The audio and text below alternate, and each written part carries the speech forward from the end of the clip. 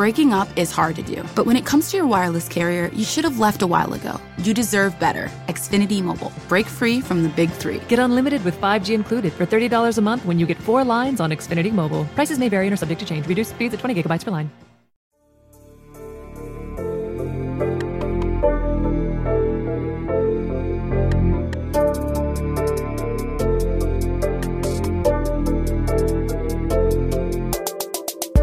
What is going on, true crime fans? I'm your host, Heath. And I'm your other host, Daphne. And you're listening to Going West. Thank you all for joining us today. I want to start off by saying that I got the opportunity to talk with Tim and Lance of the Missing Maura Murray podcast about my Aunt Carol Wollstonecraft's disappearance in 1984. They just dropped the episode last week, so go check it out. Again, that's Missing Maura Murray. So please listen and share. My aunt's case has not been discussed other than when I talked to Tim and Lance about it, so we really want to get the story out there. Yes, and Daphne's aunt's case is still unsolved, so make sure you go check that out. Also, Tim and Lance have another great podcast called Crawl Space. If you haven't listened to that one, go check that one out as well. It's streaming on all platforms, so make sure you head over and check it out. For those who are all caught up on Going West, go ahead and check out our Patreon. That's where we release bonus episodes and bonus content every month. A couple weeks ago, we released a new bonus episode on the murder of Lee Lee in Australia. So that's a good one to check out. And then tomorrow, we're actually going to release another new bonus episode. So we have a ton there for you guys to binge if you need more content. Yeah, there's about 20 episodes on there right now that you can binge, and it just keeps growing every month. So make sure you go over and check that out, patreon.com/goingwestpodcast. All right, guys, we have a wild case for you guys to check out today, based in my home state of Oregon. This is episode 79 of Going West, so let's get into it.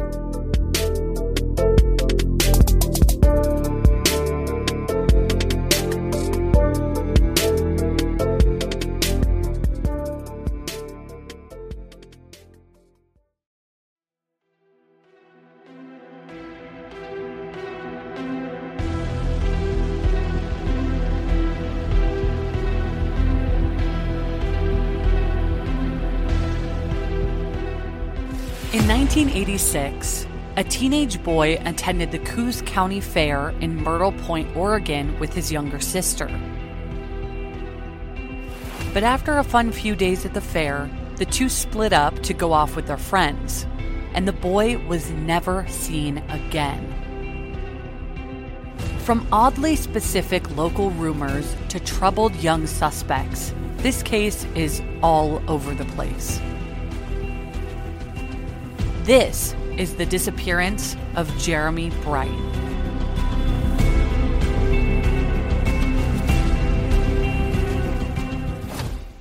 Jeremy Bright was born on May 25th, 1972 in Baltimore, Maryland to parents Diane Bland and Joseph Flaherty III, but they didn't end up staying together after Jeremy was born. So Jeremy and his mother Diane moved to Myrtle Point, Oregon, where they had a bunch of family since Diane was born and raised there. Myrtle Point is a small city which has a population at this time around being 2,700. So I think in the story when they moved there, it was around 2,000. And Myrtle Point is in southern Oregon, and it's just about 20 miles or 32 kilometers east of the coastline, so very close to the ocean. When Jeremy was 4 years old, his sister Esty was born, spelled S''Te, like the French abbreviation for the word saint, but pronounced Esty, to Diane and the new man in her life, who I believe's name is John Bright.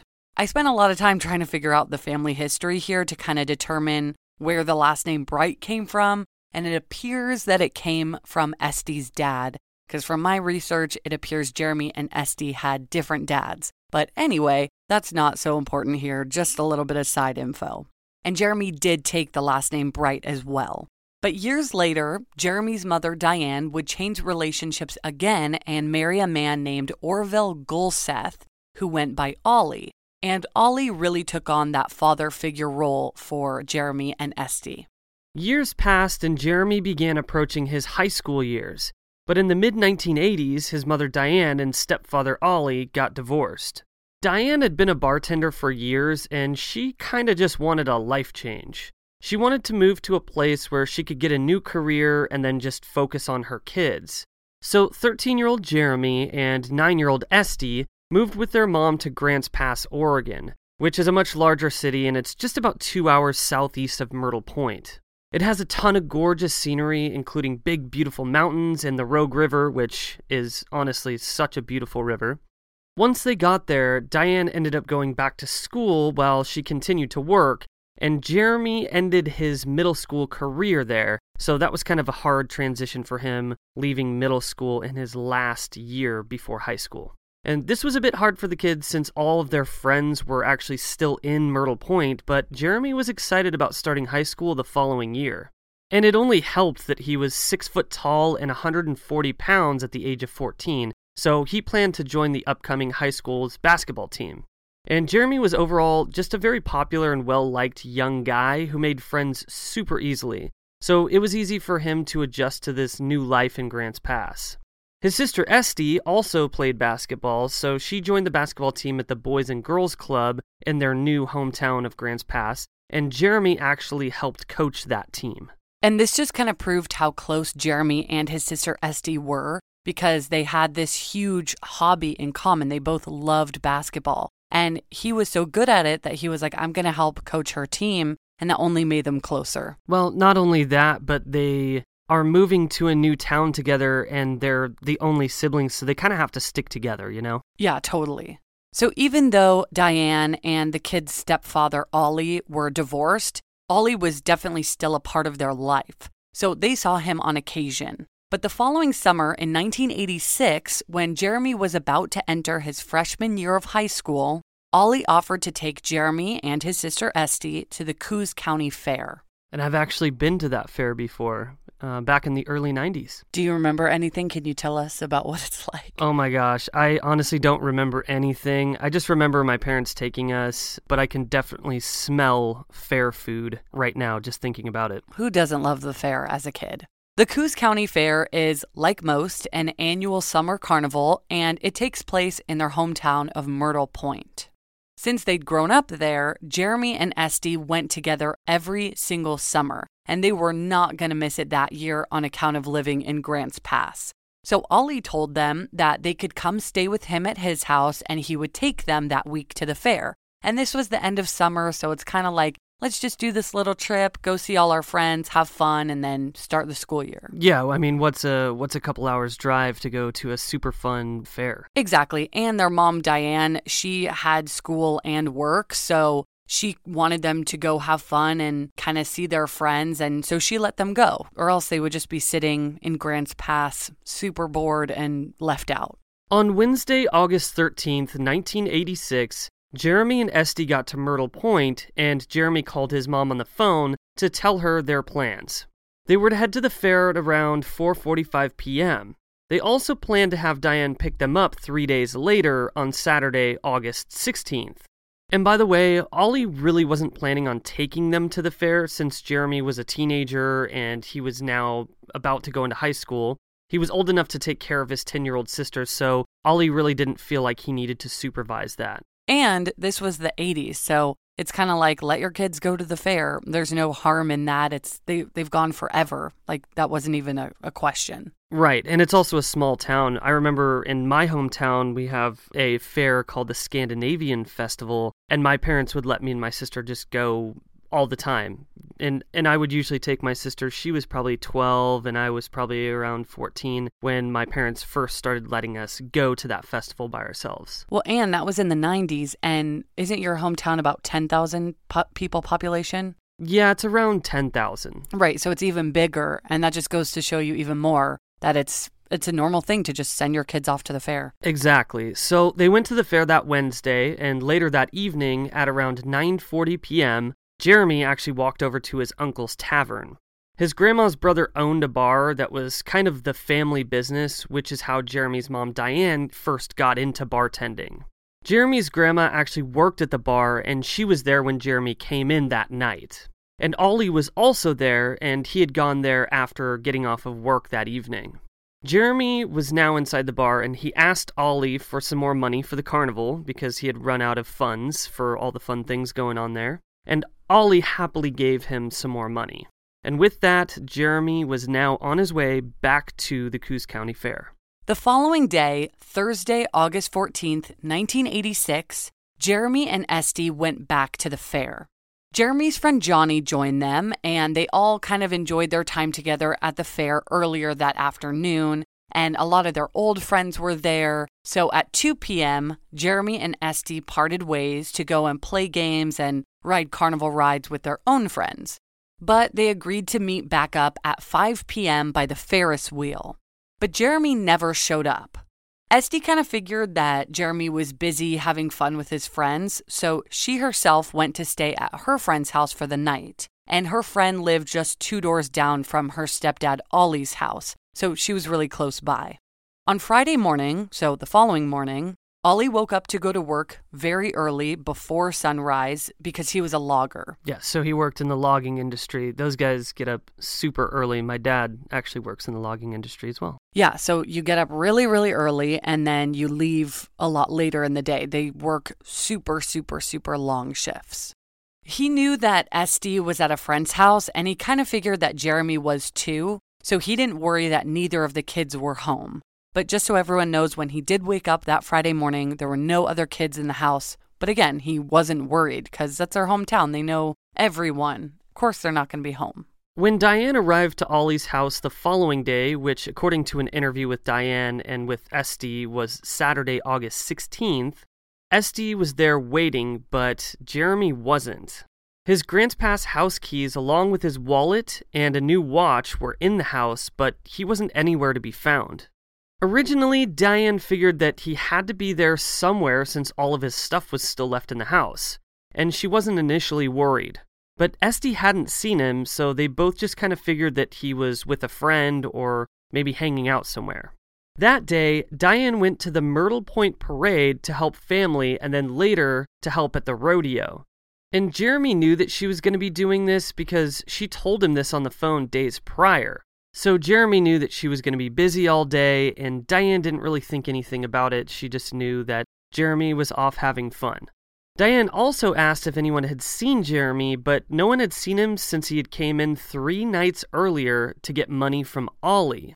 When Diane came across one of Jeremy's friends, she told them to find out where Jeremy was and let him know that she was now in town in Myrtle Point.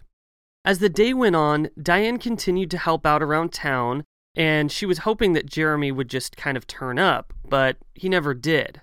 As Diane spoke to more of Jeremy's friends, she found out the last time that anyone had seen Jeremy was on Thursday, August 14th, 1986, a whole 2 days earlier. If you thought the only way to get a more defined jawline with natural-looking results was through surgery, think again.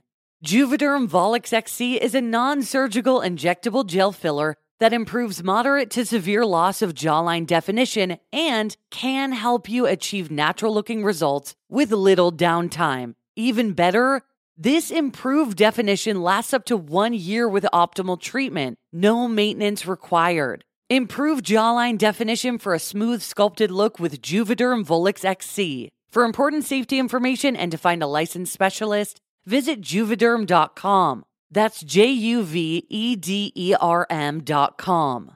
Not for people with severe allergic reactions, allergies to lidocaine, or the proteins used in Juvederm. Common side effects include injection site redness, swelling, pain, tenderness, firmness, lumps, bumps, bruising, discoloration, or itching. There's a risk of unintentional injection into a blood vessel, which can cause vision abnormalities, blindness, stroke, temporary scabs, or scarring. Talk to a licensed specialist to find out if it's right for you. If you're looking for plump lips that last, you need to know about Juvederm lip fillers. With Juvederm Volbella XC and Juvederm Ultra XC, your lip look, whether it's subtle or bold, can last up to 1 full year with optimal treatment and no additional maintenance.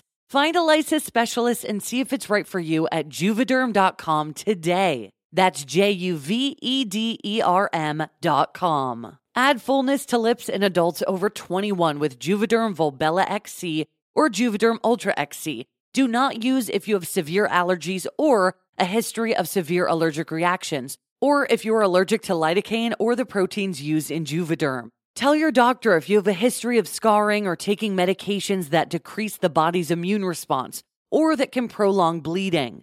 Common side effects include injection site redness, swelling, pain, tenderness, firmness, lumps, bumps, bruising, discoloration, or itching. As with all fillers, there's a rare risk of unintentional injection into a blood vessel, which can cause vision abnormalities, blindness, stroke, temporary scabs, or scarring. For full important safety information, just visit Juvederm.com. Later that evening, when Diane contacted the police to report him missing, they kind of just brushed it off and told her that he was probably just still having fun at the fair and that she should wait another day until the fair was over. So they didn't even send out a bulletin or have police kind of check out the fair to see if he really was or wasn't there. They were just like, I'm sure he's fine. I'm sure he's at the fair. Yeah, and that probably goes back to the whole small town situation. You know, there's a big fair going on. They're obviously assuming that he's just out there playing games and doing whatever kids do at fairs. Which, in a sense, makes sense, but at the same time, you're the police. So if she's saying that no one has seen him for 3 days, you should probably do something about it. And this was Saturday, so that year the fair ended on Sunday, August 17th, so the following day. And since everyone knew how much Jeremy loved the fair, they really weren't sure if something happened or if he was just still at the fair, but Diane was still super worried, of course. Esty then remembered that she last saw Jeremy on Thursday as well in the early afternoon, talking to men that she had never seen before. Then she saw him walking away with them as if they were leaving the fair. Being 10 years old, she wasn't worried about this at the time. She just didn't know who they were. But when she told this to police, they didn't believe her. And Esty is now an adult, and she still remembers what she saw, and she just can't believe that the police didn't take what she saw seriously. But honestly, how are you going to discount somebody, regardless if they're 10 years old, if she says she doesn't know who these men are that Jeremy's talking to? And trust me, she would probably know, because in a town with only 2,000 people in it, you're pretty much going to know almost everyone.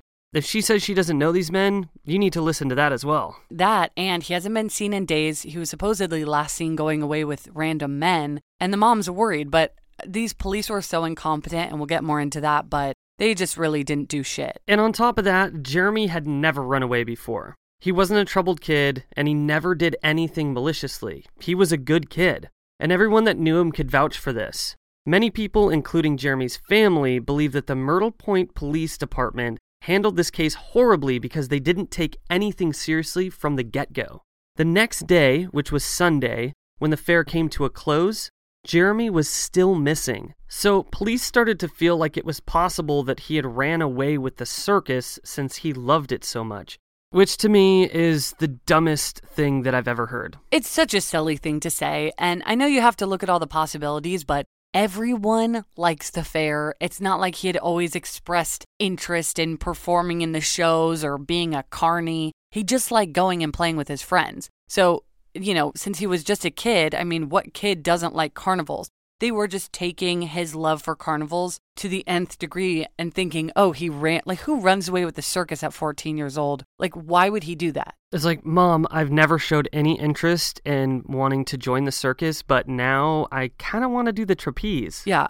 That doesn't make any sense. It's ridiculous that this even crossed their mind and that in turn, they didn't look for him because of this dumb idea they had. And I totally agree, but police really ran with the divorce that happened the year prior as well. They thought that he was still taking it really hard and that he was afraid to enter high school, so he ran away with the circus.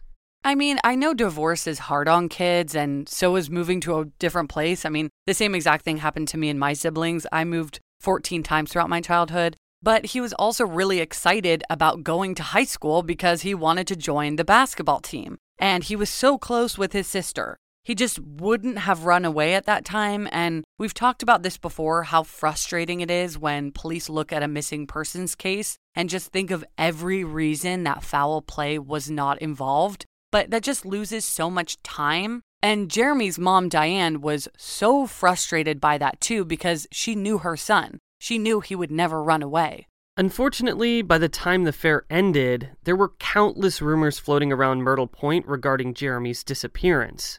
It being the summertime, there was some teenage parties going on in Myrtle Point, and one of the first rumors involved Jeremy dying by accident. Someone started talking about how on Thursday, August 14th, the day he was last seen, Jeremy went to a party and drank beer that was spiked with drugs. This drug then caused him to overdose, and his friends helped get rid of the body to avoid getting in trouble for underage drinking and drug using. I personally have never heard about someone lacing beer with drugs, but the biggest thing with this rumor is that it slightly has weight to it. I mean, we've all seen a movie where someone dies by accident and no one wants to get in trouble, so they dispose of the body. I know you did last summer. Many others. We actually just watched The Rental on iTunes last night. You guys should all check it out. Very similar. So not too crazy to think that he could have accidentally died, especially because Jeremy's friends were 14 and 15 years old, so them panicking would make sense. But my question then is, why didn't anyone else die at the party? If the beer had drugs in it, why would just Jeremy die? And I did read that he had a heart murmur, but still, I mean, why didn't anyone at the party who wasn't involved come forward and tell more about this theory? Like, if you saw him die and you were just a bystander at the party, you would think they would have gone to police. It's just, I have to pass on that one. Well, and how did this rumor start in the first place? If teens are saying that they saw Jeremy at the party, then Jeremy was clearly at the party. But if this is just hearsay from somebody else, I mean, who's to say that that's complete, bullshit? Well, that's what's so hard is there's so many different theories, and we're going to go into them, guys, but there's so many different ones and so many different rumors. It's like, how did these even start? How did people start talking about these stories if they're all completely different stories? How did these begin? Yeah, and we also have to consider, again, this just goes back to the whole small town thing where everybody's got a rumor, everybody's got a theory, everybody's talking because it's probably one of the biggest things going on at the time. And so there's obviously going to be rumors spread very easily within this small town. Well, here's another rumor that went around Myrtle Point that came from a jail informant, and this is totally different from the one you just told. So in the early evening of Thursday, August 14th, Jeremy went to hang out with some friends at a swimming pool. And while they were swimming and hanging out, some older boys were harassing them and messing around, and one of them shot Jeremy. Then the boys ran off, and Jeremy's friends took him to a cabin that was 10 miles or 16 kilometers away and tried to heal him there. But they were unable to properly care for his wound, so he died either from an infection or blood loss. And then his friends buried him near the cabin in a shallow grave. Like, where does this story come from? If this is not true, who created this? To me, this one seems like a stretch because I know young people get scared easily, but if Jeremy's friends weren't the ones who shot him, why in the hell would they try to nurse him back to health instead of taking him to a hospital if they didn't do anything wrong?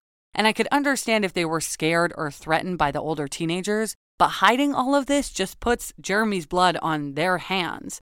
And whose cabin is this, and how did they get him there? Like, it's just too odd. Yeah, and this is the problem, though. The fact that there are so many rumors being spread around, it's like police have to investigate every single one of these, and unfortunately, that's just wasting so much more time. But investigators did actually look into this rumor so they would be able to rule it out. They found out which swimming pool it was, and they went there, but didn't find any kind of evidence that Jeremy was there or that someone was injured there. Then, they found a cabin in the vicinity and looked all around it and in it for any potential evidence or proof that this story was true, and they didn't find anything. That's another thing, is a gunshot wound produces a lot of blood. So if he was in the pool, how would they have gotten all the blood out of the pool and clean everything up so that there was no sign of anything happening while also being 14-year-old boys and taking care of a gunshot wound in a random cabin somewhere? And remember, Jeremy is insanely tall for his age. He is 6 feet tall. So that wouldn't have been an easy job to move him. It just, at the same time, seems too oddly specific to be fake. But how would this be true? It's so confusing. Yeah, it's really confusing to me because a lot of the time when you hear rumors in cases like this, the details are very vague, but for some reason, these rumors that are being spread are so incredibly specific, down to the pool, down to this cabin, and everything else. How are there so many different, super specific rumors in this case? I have the exact same questions, and here's another rumor for you.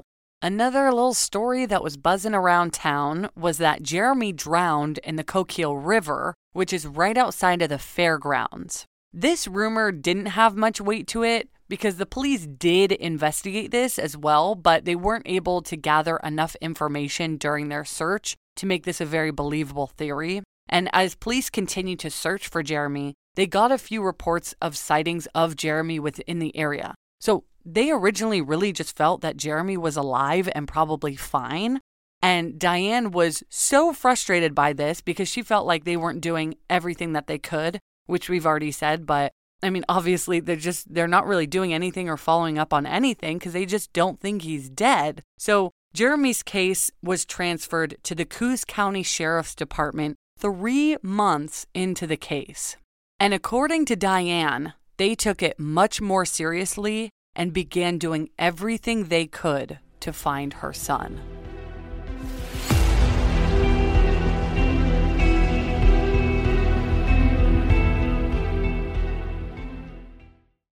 Looking to save on delivery? DashPass is your door to $0 delivery fees and more on DoorDash. And right now, using code GOINGWEST24, you can get 50% off up to $10 value when you spend $12 or more after signing up for DashPass. Subject to change, terms apply. Daphne and I use DoorDash constantly to order lunch or dinner or even groceries. And that's why we love using our DashPass, because it's the most affordable way to get anything in your area delivered right to your door. I mean, come on. DashPass pays for itself in 2 orders on average, making delivery even more worth it. And that's why we use it so often. And it also gives you special access to exclusive promotions and member-only menu items, all for just $9.99 a month. Get more from delivery for less. Sign up for DashPass today, only on DoorDash. Use code GOINGWEST24 to get 50% off up to a $10 value when you spend $12 or more after signing up for DashPass. Subject to change, terms apply. Hey, it's Kaylee Cuoco for Priceline. Ready to go to your happy place for a happy price? Well, why didn't you say so? Just download the Priceline app right now and save up to 60% on hotels. So whether it's Cousin Kevin's Kazoo Concert in Kansas City, go Kevin, or Becky's Bachelorette Bash in Bermuda, you never have to miss a trip ever again. So download the Priceline app today. Your savings are waiting. Go to your happy place for a happy price. Go to your happy price, Priceline.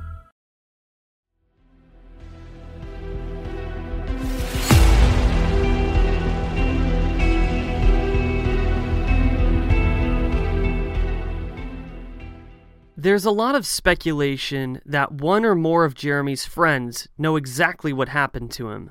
And a lot of that information in this case is still under wraps, but we do know that police spoke with a girl named Cecilia regarding Jeremy's disappearance. Cecilia was the sister of Jeremy's friend Johnny, the kid who Jeremy was with at the fair on Thursday when he disappeared. According to his sister Cecilia, the night after Jeremy was last seen at around midnight, she and her sister were leaving her sister's Myrtle Point apartment when they saw a local troubled teenage boy named David Steinoff with blood all over him. When she and her sister asked what happened, the boy apparently laughed and said, "This happened hours ago," and then went inside the complex to another apartment. By the way, this was reported before the case was handed over to the Coos County, so it had been said that the Myrtle Point police didn't really look into this lead either. And I did read a report from Esty. She's commented on a bunch of different forums regarding her brother's case, and she says that she thinks, or she heard that David had told Cecilia and her sister that he had gotten into a fight with his girlfriend and that his girlfriend scratched him, but he had blood all over him, and you don't have blood all over you when someone scratches you, so apparently they thought that was weird too, that he said that. And I mean, the problem here is that since this is just from Cecilia and her sister's account, police can try to question anyone and either be denied or lied to without any physical proof, especially since there's no body. So it's very possible that David Steinhoff was involved in whatever happened to Jeremy, but since they have no evidence, they can't really get information from David if he doesn't just tell them what happened. Which, why would he do that? And it sucks that the Myrtle Point police just kind of set this one aside at first, because by the time the Coos County Sheriff's Office got the case, it was 3 months later. So that's 3 whole months that passed, making it much harder to pin David Steinhoff to anything. But we'll talk more about David here in a minute. Yeah, and imagine how much evidence can be destroyed within 3 months. Exactly. And Diane and Esty fully believe that if the police had just done their job from the beginning, they would have found out what happened to Jeremy. Right. So let's talk about Johnny for just a minute. Johnny was Jeremy's best friend, but he wasn't known to be the best apple in the bunch. After Jeremy disappeared, it's been said that Johnny had continuous horrible nightmares and developed an addiction to alcohol and drugs as well. Cecilia later said that after Jeremy disappeared, Johnny was a completely different person. Whenever she tried to ask him about what happened to Jeremy, he just wouldn't talk about it, or he'd say that he couldn't remember. And the night that Jeremy disappeared, Johnny showed up to his sister's apartment shaking and afraid of something. But of course, at the time, his sister didn't know Jeremy was missing, or dead, or anything, so she just thought that he was given some bad drugs. After Johnny got to his sister's, he apparently kept telling them to stay away from the windows, or something would happen to them. This was the same night that Johnny's sister Cecilia saw David covered in blood. Unfortunately, Johnny was found dead at the age of 40 under a bridge in California. He had been homeless for many years, but that was only a few years ago, so police had their time to question him and just couldn't get anything out of him. Tips and sightings continued to come in regarding Jeremy's case, and one of them was from someone claiming that they had seen Jeremy in the passenger seat of a truck owned by a 22-year-old man named Terry Lee Steinhoff on Thursday, August 14th, the last day Jeremy was seen. Terry is the cousin of the kid who Cecilia saw covered in blood outside of her sister's apartment, aka David Steinhoff. So there's one odd coincidence. And another is that Terry, who in 1986 was 22 years old, used to babysit Jeremy and his sister Esty, so they knew each other. Police went to question Terry about this, thinking that it could be a good lead, but Terry was completely uncooperative with police. And since the sighting was only by one person and there was no actual evidence that Terry had done anything to Jeremy, the police couldn't really do anything about it. So they kept tabs on him, but they couldn't get any answers. By the way, there was also another rumor that Terry was at one of the parties that Jeremy was at the week that he went missing. But this can't be confirmed for sure because it's just hearsay, pretty much like this whole case. In January of 1989, about 2.5 years after Jeremy disappeared, Terry Lee Steinhoff was arrested for the murder of a 32-year-old mother of 2 named Patricia Morris. In May of 1988, Patricia was at the Pan American Bar in Coos Bay, Oregon, which is about 30 minutes northwest of Myrtle Point, when Terry Steinhoff approached her and tried to hit on her. She rejected his advances, which enraged Terry. So after she left the bar, Terry followed her home and slashed her throat and stabbed her in the neck 15 times with a pocket knife. She was then left to die, which took nearly 8 hours without anyone discovering her. Terry Steinhoff, who was 24 years old at this point, ended up pleading no contest to this murder in early 1989, and this would give him an automatic life sentence. He chose this instead of going to trial where he could have potentially been found guilty. A guilty plea would have given him eligibility for parole after 25 years, but a no contest plea would give him eligibility for parole after just 10 years. So he probably felt like he was going to be found guilty on trial and wanted to be able to possibly get out of prison early. Exactly. When Terry was arrested for murder, this really made the Coos County Sheriff's Office feel like he could have definitely been capable of giving Jeremy Bright the same fate. Because we know he is super angry, obviously, if he's going to stab this poor random woman for rejecting him, and we know he's capable of murder. So they visited him in prison on multiple occasions in hopes of getting answers. But Terry, once again, was incredibly uncooperative. He wouldn't tell them anything. Police then decided to search near his family's property for Jeremy's potential remains, but their search turned up empty. 10 years later, in 1999, Terry applied for parole and was denied. He then went on to attempt and convince the parole board of his innocence 2 more times, and he was denied those times as well. According to Jeremy's sister Esty, the Steinhoffs weren't that popular in Myrtle Point. They were almost feared, so she believes that it's more than possible that Terry and his cousin David could have been involved in Jeremy's disappearance. But she also feels that people in town know the truth but are afraid to come forward. And just like Terry, David Steinhoff had been in and out of jail. And we're not sure if this stands for today too, but back in the late 1980s, there was drug production and drug use in Myrtle Point, so people kept a lot of secrets in that town. The Steinhoffs were so feared that even Terry's sister changed her name and moved out of the state of Oregon to get away from the rest of her family and basically start a new life. Essie also feels strongly that Jeremy's best friend Johnny was present for whatever happened to Jeremy. She doesn't think that he was responsible, but she thinks that he was definitely there. But according to Jeremy's mom, Diane, Terry's mother was really nice and an amazing person. She was just, quote, dealt a raw deal by life, unquote. But Diane doesn't have very good things to say about her husband and Terry's father. She said that, I forget what quote she said, something about how he was going to hell. He was not a good guy. And Diane also had really good things to say about Terry's sisters because they also babysat Jeremy and Esty growing up. But then it was kind of like the boy Steinhoffs were... the shitheads. Yeah, exactly. So both families did know each other really well, and no one knows what Terry's motive would be to have done anything to Jeremy. And unfortunately, if he was actually involved, we may never know. Because in October 2007, Terry Lee Steinhoff died of a heroin overdose in prison. 1 year later, in December 2008, Jeremy Bright's father, Joe, died without having any answers regarding his son's disappearance. Here is the ultimate theory that Esty had stated she believes is the most plausible and the one that she had heard from multiple people in Myrtle Point. And it goes like this.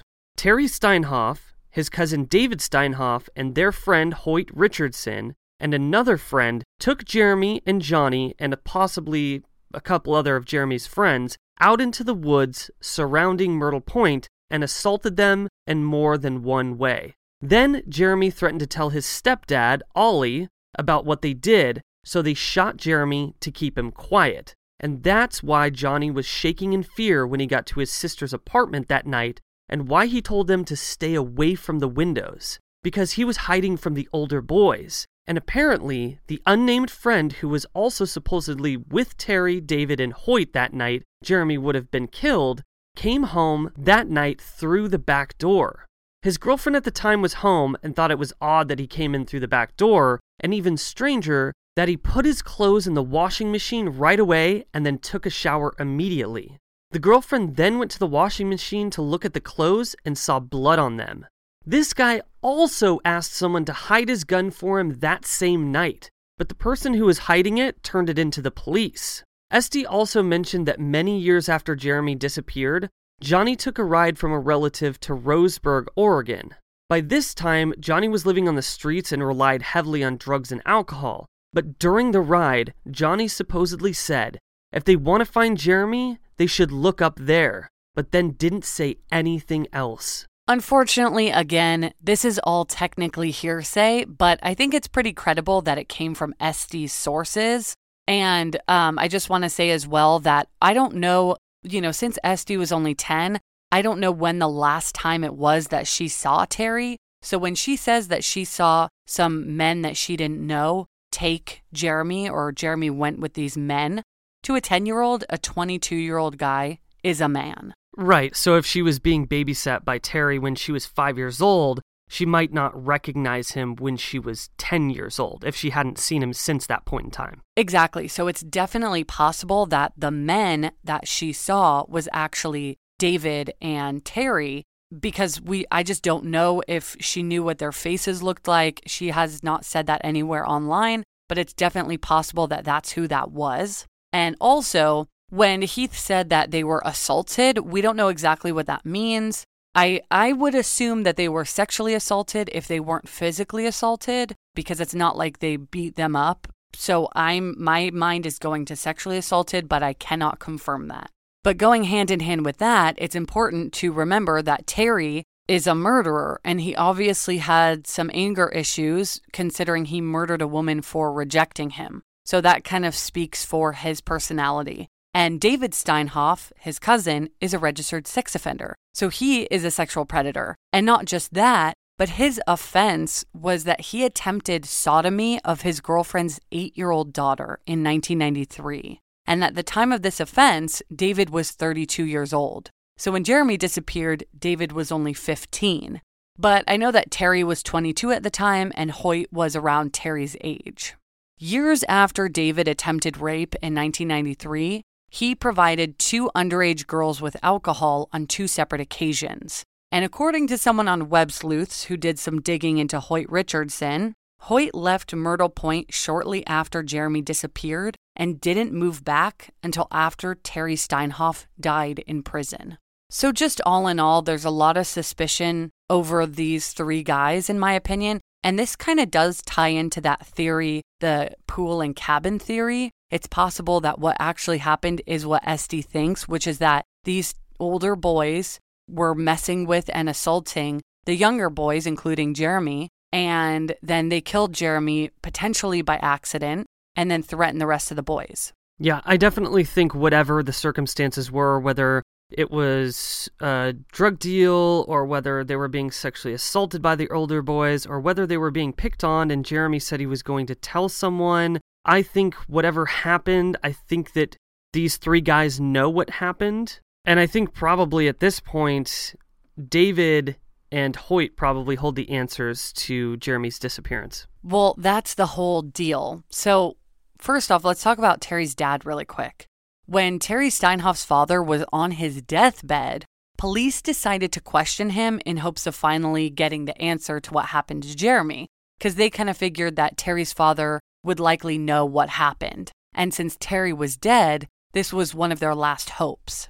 But when detectives questioned him about Jeremy's case, Terry's father told them that he would never rat out his own son and would take the information regarding Jeremy's disappearance to his grave.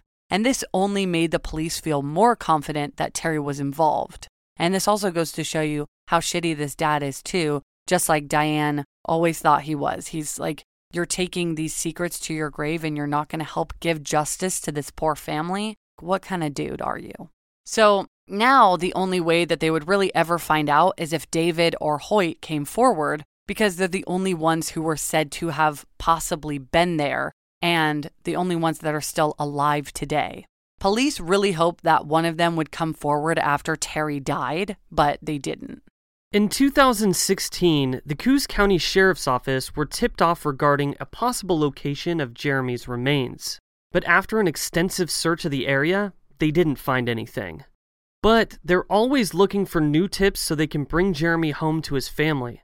Every summer, Jeremy's mother Diane, who has since moved to a different area, returns to Myrtle Point and searches a new spot in hopes of finding her son's remains.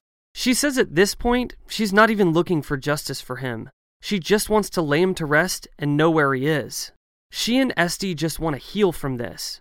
Jeremy Bright has been missing and presumed dead for 34 years. Today, he would be 48 years old. If you have any information on the disappearance of Jeremy Bright, please contact Detective Dan Looney with the Coos County Sheriff's Office at 541-396-3121, and the extension for that is 378.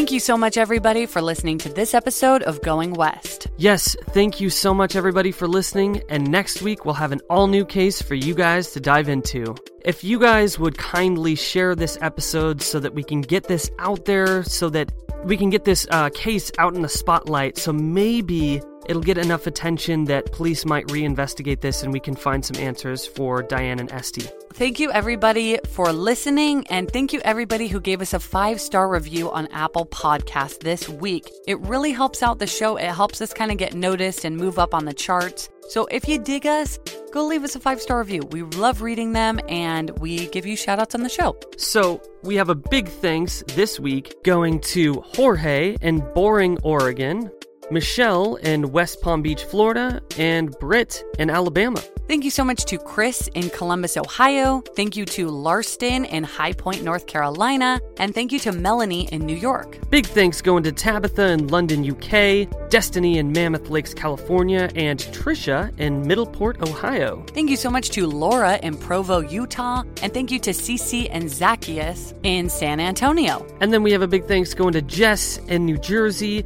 Amanda in Ontario, Canada, and Gary, Tronda, and Susan in Melbourne, Australia. Thank you, guys. And last but not least, thank you so much to Deborah in Toronto, Canada, Cassie in Melbourne, Australia, Linda in Halton Hills, Ontario, Laura in Waipu, New Zealand, and Leslie in Perth, Australia. Thank you guys so much. Yes, we really appreciate you guys' reviews, and we love giving you guys shout-outs, so thank you guys so much. And now we gotta give big shout-outs to our new patrons. Patreon is the place for the bonus content and the bonus episodes. So by you guys joining, it is seriously like one of the sole things that keeps this show going. Yeah, and the community is kicking ass right now. There's so many of you guys over there. We love you guys so much. So big thanks to Michelle, Heather, Mari, Kiki, Christopher, and Diane. And then we have a big thanks going to Justin, Anne, Laura, Alexandra, Tanya, Andrea, and Liz. Thank you so much to Timothy, Noel, or Noel. I'm not sure which way you pronounce it, but thank you so much. Thank you to Suzanne, Mariah, Ashlyn, Janice, and thank you, Melissa. And then last but not least, we have a big thanks going to Ashley, Kathleen, Natasha, Alex, Milk and Murder Podcast. Big shout out to Milk and Murder Podcast.